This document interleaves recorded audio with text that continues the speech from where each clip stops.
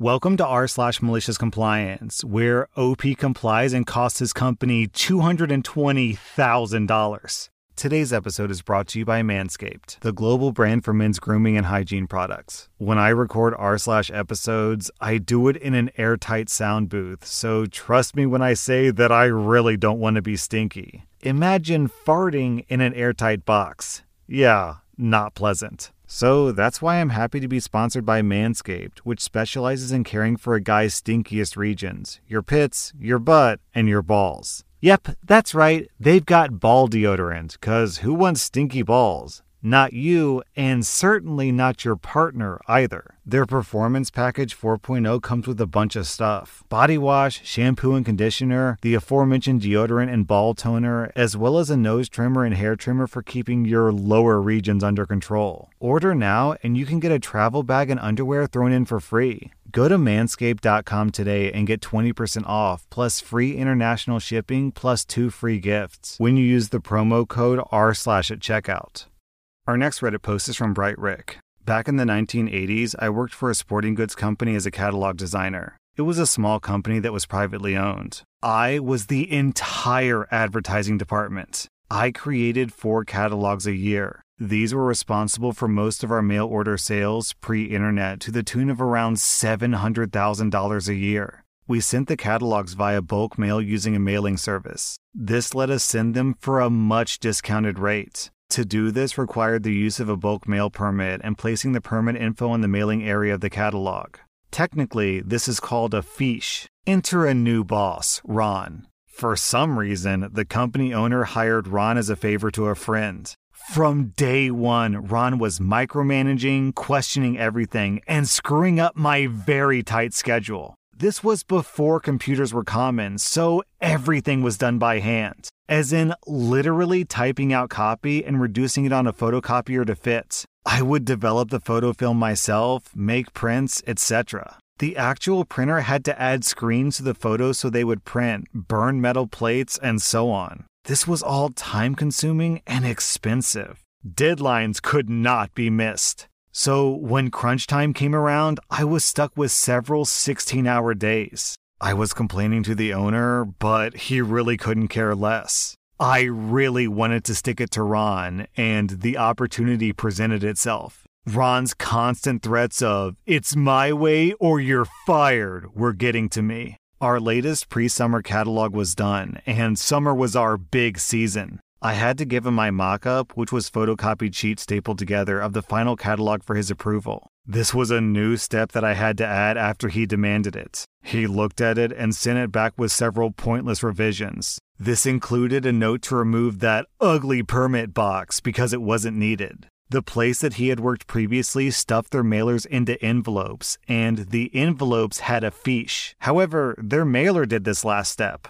I simply asked him to initial the changes because this was the final approved version and it was going to the printer the next day. There was no time to check it again, so he did. I knew this was going to be a total mess, and it's something I would have never done in the past. 50,000 catalogs were printed and shipped directly to the mailer. The day they arrive at the mailer, the boss gets a call from the sales rep. He says, "We can't mail your catalogs." The boss storms into my area of the building and is literally screaming. Ron is now pissed and yelling at me, and he's joined by the owner of the company. I swear, we're talking spittle and froth, vein-bulging screaming. This is a minimum 2-week delay, wasted money, lost sales, etc. I explained what happened to the owner, Ron's threat to fire me, and showed the owner the changes to the final copy, initialed by Ron. The owner was going to give Ron a second chance until the bill came in from the printer. They had to stamp 50,000 catalogs by hand. Labor was almost $8,000. Adjusted for inflation, that's $20,000. Plus, our early summer sales boost was off by about $50,000 from previous years, or about $200,000 adjusted for inflation. Ron was fired. I was left alone after that. Oh my God, you'd think people would know. Can I get you to sign this? Can I get it in writing? That should be a red flag that says, wait, hold on, am I doing something stupid? This person wants me to write it down. They say they want it in writing. They say they want my signature right here. Am I doing something stupid? Because maybe I'm doing something stupid here. Ron apparently doesn't have that good sense. Our next Reddit post is from Finney MC. This is from about 15 years back. I was working in Brussels, but I had to be in the head office in Frankfurt quite a bit. So there are 3 ways to get from my home to Frankfurt, which is about 320 kilometers away. By car, by train, and by plane. I was already told that I couldn't use my car because they would have to pay me a pretty decent amount per kilometer driven. So I used to go by high-speed train. It was very easy. I would walk to my station, take the train to the big station, take the big station to Frankfurt, and then take the tram to my hotel and workplace. The only luxury I afforded was a first-class ticket because the first time I did this, I had a second-class ticket, found a woman and a toddler in my reserved seat that made a complete mess and refused to move, so I ended up standing for almost an hour in the little open space at the end of the wagon. Also, when ordered in advance, the price difference wasn't even that large, like 20 euros. Okay, so almost a year later, I'm still zipping between the 2 cities by train in first class. When I get an email from HR telling me that I'm violating the travel rules and they won't pay back my expenses next time, I ask them what the rules are. The only reply I get is a link that says either a second-class train ticket or an economy flight, and I ask them if exceptions can be made, and they reply, no. So the next time they expect me in Frankfurt, I book a plane ticket, which is hilariously expensive. On top of that, as per the travel rules, I add a cost per kilometer for driving my own car to the airport and back, the parking fee for 5 days, and an S-Bahn ticket. So all in all, I had to spend about 5 times more than the most expensive train tickets. I received my exception to travel in first class about a week later. Our next Reddit post is from Mother P. Back in the days before unlimited mobile phone calling plans and long distance, I had a company-paid flip phone. There were all kinds of fussy rules attached to using it. No texting, no long-distance calls, no special ringtones, and no using the camera.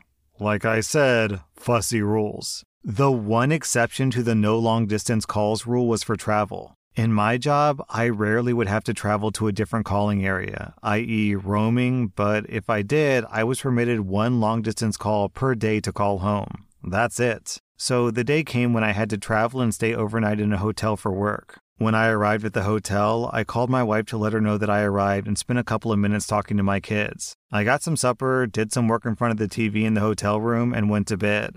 The next day, while I was at the conference I was attending, I got a call from my home office. Since I was in a large hotel, the call dropped, so I had to call back later. I didn't think anything of it. I went back to my session and enjoyed the speaker. Later, after I got back to the hotel, I called home to say goodbye to the kids. I got the answering machine and left a message. I didn't think anything of that either. The next day, I returned home and went on with my life. At the end of the month, I got a call from the finance department. OP, it's the finance supervisor. I'm just reviewing your latest cell phone bill, and it shows an unauthorized long-distance call. Really? What was the date? April 3rd. You made a call to your office number at 9:20 a.m. and then another one to your home number at 6:15 p.m. Oh, yeah, that's when I was at a conference. The first call was to me from the office, but I got cut off and had to call them back. I called home from the hotel later. So, how would you like to reimburse us for the call? I beg your pardon?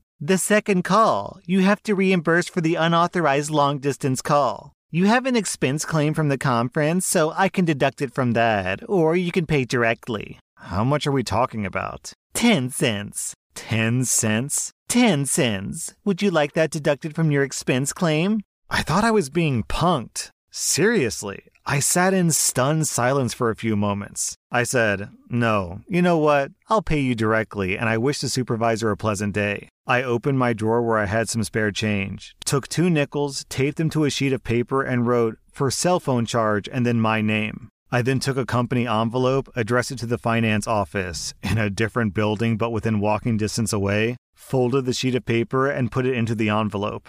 I put the envelope in the outgoing mail tray, the postage for which would be paid for by my company. A few days later, I got a call from the company's comptroller herself. This lady was 3 pay grades above me and usually wouldn't interact with someone on my level. Apparently, the supervisor complained about me. What's with the nickels? She asked. I explained the situation, told her the supervisor had insisted that I pay the 10-cent charge, and I complied. She laughed out loud. The paper, envelope, and postage had cost the company more than what they recovered. The following month, the finance department updated the cell phone policy. From then on, only long-distance charges in excess of $10 had to be reimbursed. Our next Reddit post is from Brother P. As a school principal, one of my responsibilities is to solicit parents to join the Parent Advisory Council. In fact, it's written into law with specific regulations as to the composition, frequency of meetings, etc. One of the requirements is that the meetings have to be held at a time that's convenient to parents. A decade or so ago, I was the principal of a small rural high school that was in a town that served as the hub for a larger area. Most parents of the school worked in town but lived out in the countryside, some as much as an hour away. Because of this, the only way to get parents to attend meetings was to hold them right after school at 4 p.m. Parents were either done with work themselves or could make arrangements to dip out a little early, attend the meeting, and get home at a decent time. This was particularly important during winter because it was pretty dark and snowy on the rural roads. Partway through the school year, the district hired a new superintendent who had oversight of the high schools. She had come from a large urban school district, so she didn't fully understand or appreciate how a rural school district worked.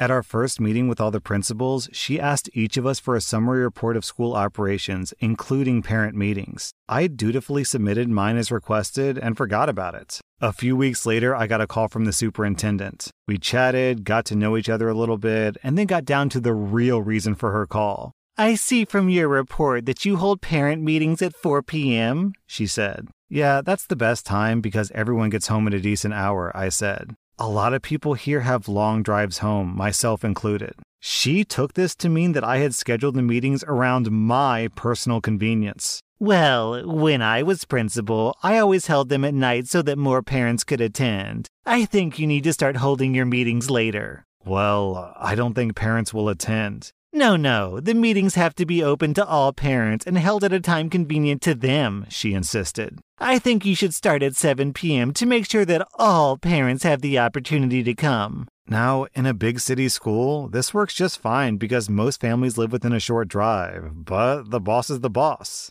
Cue malicious compliance. Okay, not a problem. Say, why don't you attend the next meeting so that you can introduce yourself to the parents, I suggested. She immediately agreed and sent the calendar invitation for a month hence at 7 p.m. My school was located about a 90-minute drive north of the administrative offices where the superintendent worked, and she herself lived an hour's drive south of it, so she was in for a long day. The day of the meeting rolled around, and the superintendent arrived at the school around 6:45 p.m. in anticipation of the meeting. She brought donuts and cookies, and I supplied coffee and water. I'd set up the library with a big conference table and seating for 30. No one showed up. I suppressed the urge to say, "I told you so." Down in the comments, Pan asks, how did she handle the parents not coming? Did she argue more? Did she complain about the long drive she had to make home? Was there any appreciation for what the parents go through at all, having to drive for close to an hour on a daily basis? And OP replies, to her credit, she kind of sheepishly said, "I see why you have the meetings early," and we had a donut and a laugh about it. Our next Reddit post is from Ultra Superman. I'm in a senior position at a service desk, and like everywhere else, if we see a ticket come in that's already been resolved or it's a duplicate request, we just cancel the tickets and move on with our day. Well, we have this one user who's a vice president, and they're the type of person who thinks the world revolves around them. So they'll send in a ticket, then 5 minutes later send in another ticket, and so on until there's like a dozen tickets in the system. Well, a few weeks ago we introduced a new password policy with an additional policy that makes you change your password after a reset, and you can't use a password that you used before. This was a big change considering our previous policy had no requirements. Most users figured everything out pretty good, even the VP. Now, this is where the malicious compliance comes in. With this new password policy, we also included a policy that all tickets must be completed before resolving them, and you can guess who brought about this change. So the VP went on vacation for a bit.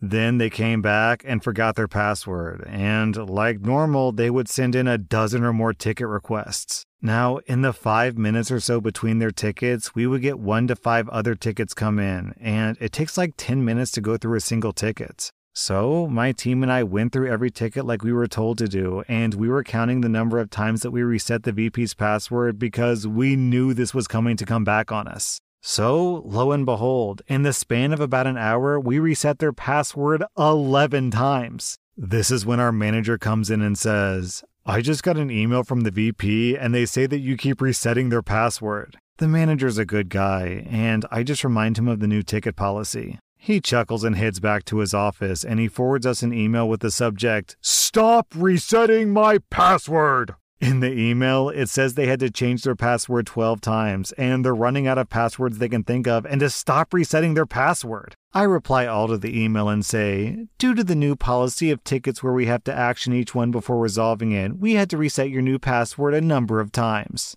No less than an hour later, our department gets an email from the president that says, "We've reviewed one of our new ticket policies and believe this is not the best use of your time.